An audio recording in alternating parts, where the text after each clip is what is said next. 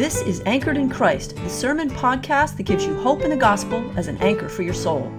Brought to you from Old South Presbyterian Church in Newburyport, Massachusetts. Our second reading today comes from the letter to the Colossians, the 3rd chapter, beginning at the 12th verse. Listen for the word of God. As God's chosen ones, holy and beloved, clothe yourselves with compassion, kindness, humility, meekness, and patience. Bear with one another, and if anyone has a complaint against another, forgive each other. Just as the Lord has forgiven you, so you also must forgive. Above all, clothe yourselves with love, which binds everything together in perfect harmony. And let the peace of Christ rule in your hearts, to which indeed you were called in the one body. And be thankful. Let the word of Christ dwell in you richly. Teach and admonish one another in all wisdom. And with gratitude in your hearts, sing psalms, hymns, and spiritual songs to God. Whatever you do, in word or deed, do everything in the name of the Lord Jesus, giving thanks to God the Father through him. The word of the Lord, thanks be to God. Let us pray. O Lord, may the words of my mouth and the meditations of each of our hearts be acceptable in thy sight, O Lord, our strength and our Redeemer. Amen. Well, as we begin this morning, the backdrop scene on December 26th, the second day of Christmas, is Christmas. Because in fact, it is Christmas. Christmas is a season that lasts for 12 days. Exactly. That's the first part of the scene. I want to set the stage with two well-known scriptures. And let me set into the picture the first scripture, John 3:16. For God so loved the world that he gave his only begotten Son. On Christmas, that Son, Jesus, was born into our world. The gift was given. And the second half of the verse holds a promise that whosoever believes in him should not perish but have everlasting life. Quite a promise. The second verse to be on the stage is not known by its chapter and verse as well. 2 Corinthians 5:17. But you'll recognize it because, like John 3:16, it's often used as an assurance of pardon after a prayer of confession. It reads, if anyone is in Christ, there is a new creation. Everything old has passed away. See, everything has become new. Against this backdrop of Christmas, of manger and child, begin to see the gift that is yours. There's a carol that comes to us from the Cameroon that proclaims it eloquently. He came down that we may have life. He came down that we may have life. He came down that we may have life. Alleluia, forevermore.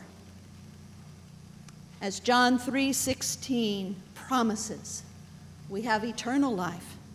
And as 2 Corinthians 5:17 describes, Jesus' presence right here on earth makes our lives new and really life right here and now. Everyday gifts of the manger for you and for me. Wow. But that's not all. With this backdrop, now we can move to this great text from Colossians, the 3rd chapter. In Loja's commentary, the heading for today's text reads, "Put on the new man." We might say, put on the new person, the new creation in Christ. And you know, just prior to our text is a catalog of sins to take off and discard. There's a show on TV called What Not to Wear. And maybe some of you have seen it over the years. The co-hosts, Stacy and Clinton, have a person of the day who is asked to take stock of their wardrobe and note that it's hideous and throw it into the waiting garbage cans, because Stacy and Clinton promise that more attractive, stylish garments await that will bring out the best in that person. Well, I want to tell you that our text in Colossians is the Christian version of that show. As Christians, we are the person of the day. The old is finished and gone. We have discarded the catalog of sins from that earlier chapter. And in Christ, we have new things to put on. Every one of them gifts from the everyday, for the everyday, straight from the Manger collection. Clothe yourselves, writes the author, with compassion, kindness, humility, meekness, and patience. Years ago, my daughters, I need to mention, I have another daughter, Hannah. She's at home. She's immunosuppressed. She'll be very angry that I don't mention her today. Both my daughters had a preschool teacher named Judy Hartman. And she was someone who always wanted to be in Broadway shows and dance in those fabulous glitzy costumes and great dance numbers. And in her classroom, for her 3-year-olds were the most amazing dress-ups. Baby doll negligees, just the right length to be full-length ball gowns for 3-year-olds. All manner of frills and chiffon and twirliness. There were tiaras and wands, and those 3-year-olds loved it. They would put on some pink and purple gown with a streaming lame cape, and they would be in charge of the world, feeling like the most fabulous princess of the day, more amazing than Elsa or Ariel or Belle, because they were themselves in all this glory. And what is play except to practice becoming grown up? When we put on these new garments that are part of God's Christmas gift to us, Loja, the commentator, says the renewal, that newness, comes to light. The renewal which the new person created by God is both experienced and realized. Now let's backtrack a minute and remind ourselves who is to receive these amazing clothes. These clothes are for God's chosen ones, not just one contestant or queen for a day. God's chosen are all the baptized, all those who belong to God. God's chosen include those who have come seeking him. And by virtue of being God's, you are holy and you are beloved. So the clothes are for you. And whether you picture them laid over the edge of the manger or wrapped up as packages, they're for you. Put on the new person Christ gifts you to be with the joy of a 3-year-old donning chiffon. These days, it's hard to find clothes that aren't branded with some Disney character or dress up, or some celebrity. Bergeron or Marchand's hockey jersey, well, Crosby or Letang for this Pittsburgh Penguins fan. Rondo or Pedroia jerseys, Mac Jones, or maybe still even some Tom Brady. Boston sports names and logos are all over the clothing in the stores. Even masks, as we know from our own Paul Fennig, who wears his Patriots mask to worship most every Sunday.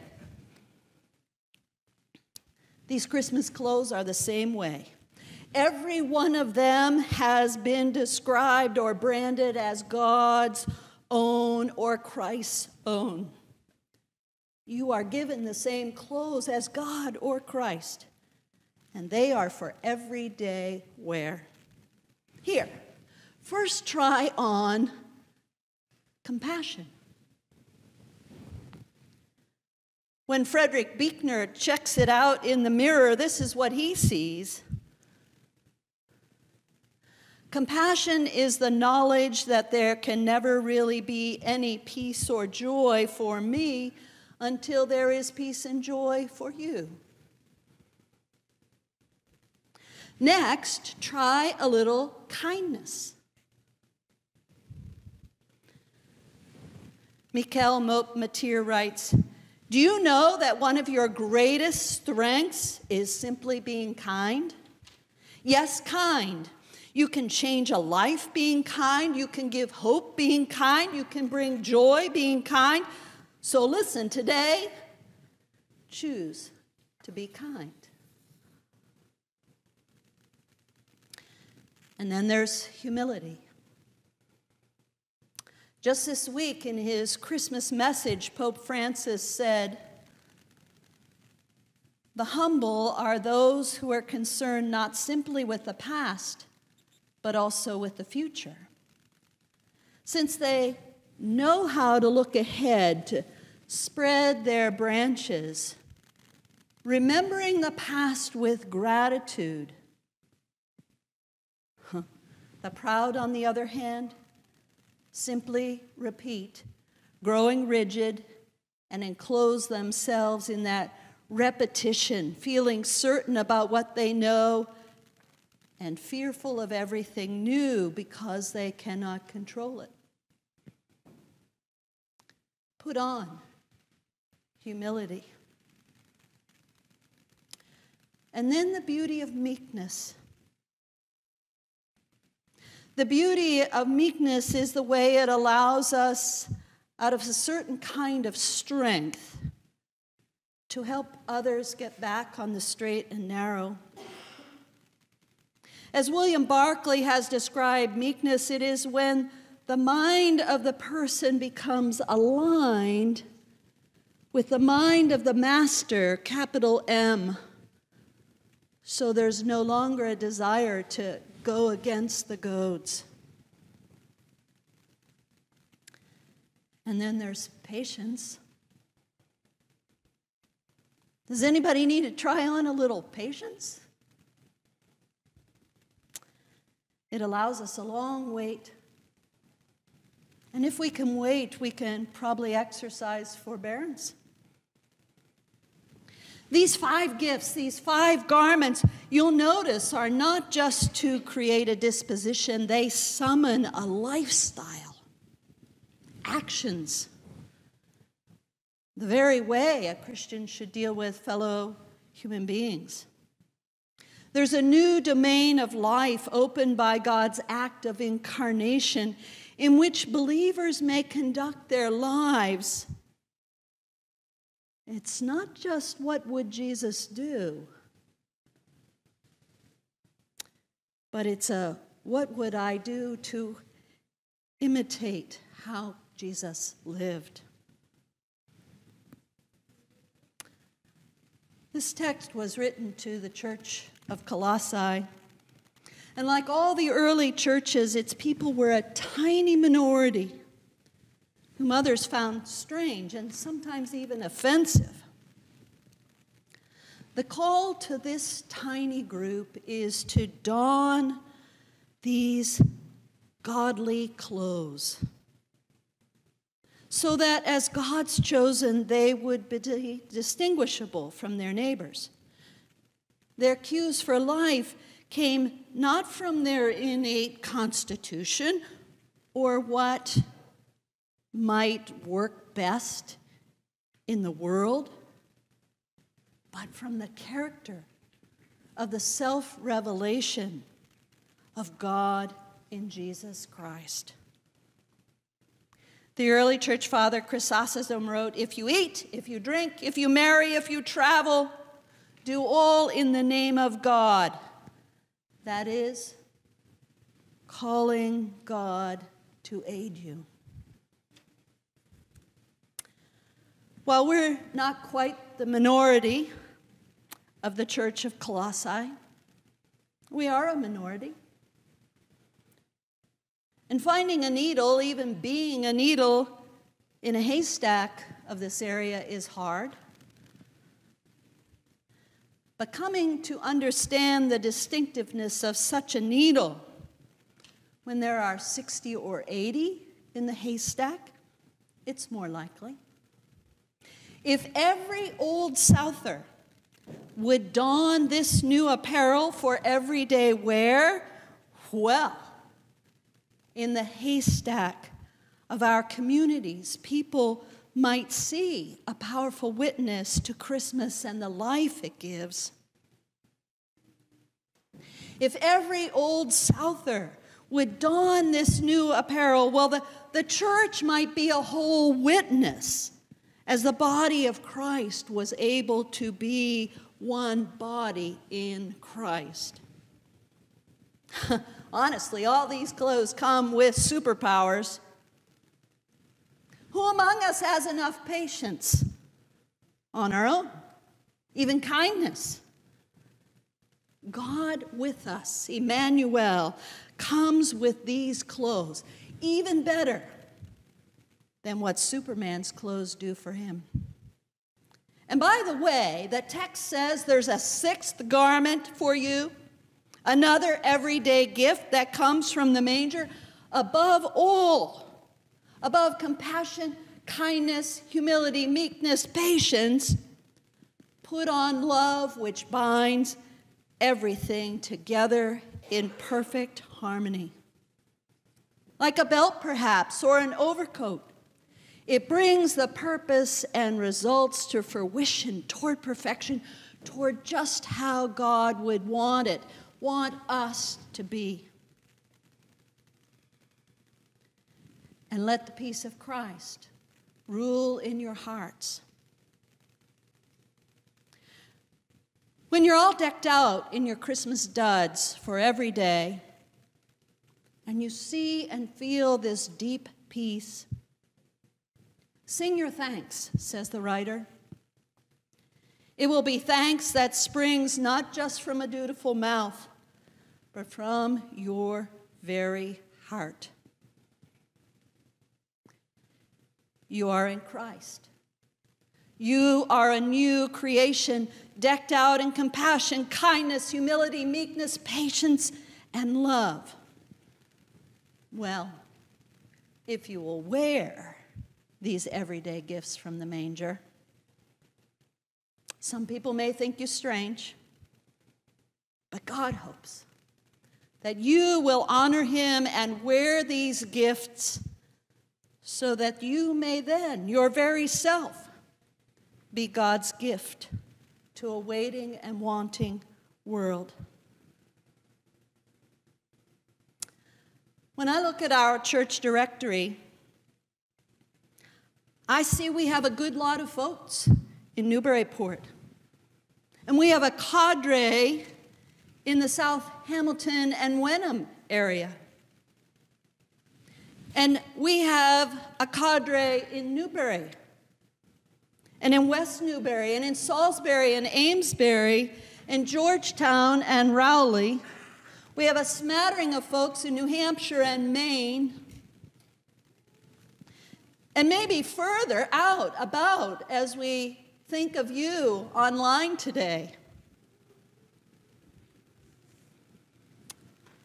Have you shown off your gifts today? I hope you will.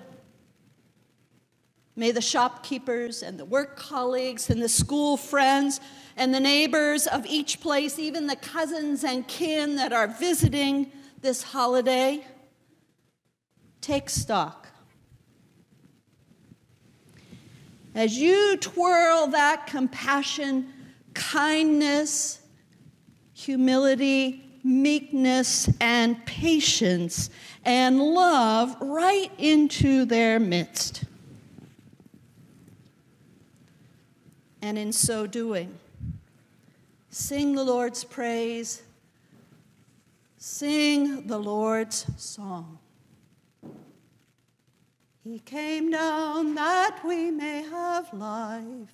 He came down that we may have life. He came down that we may have life. Alleluia, forevermore. Let's join in that carol from the Cameroon, 137 in your hymnal. Thank you for listening to this sermon from Old South Presbyterian Church in Newburyport, Massachusetts. If you'd like more information about our historic church, or you'd like to find out more about the gospel of Jesus, please visit our website at oldsouthnbpt.org. The peace of Christ be with you.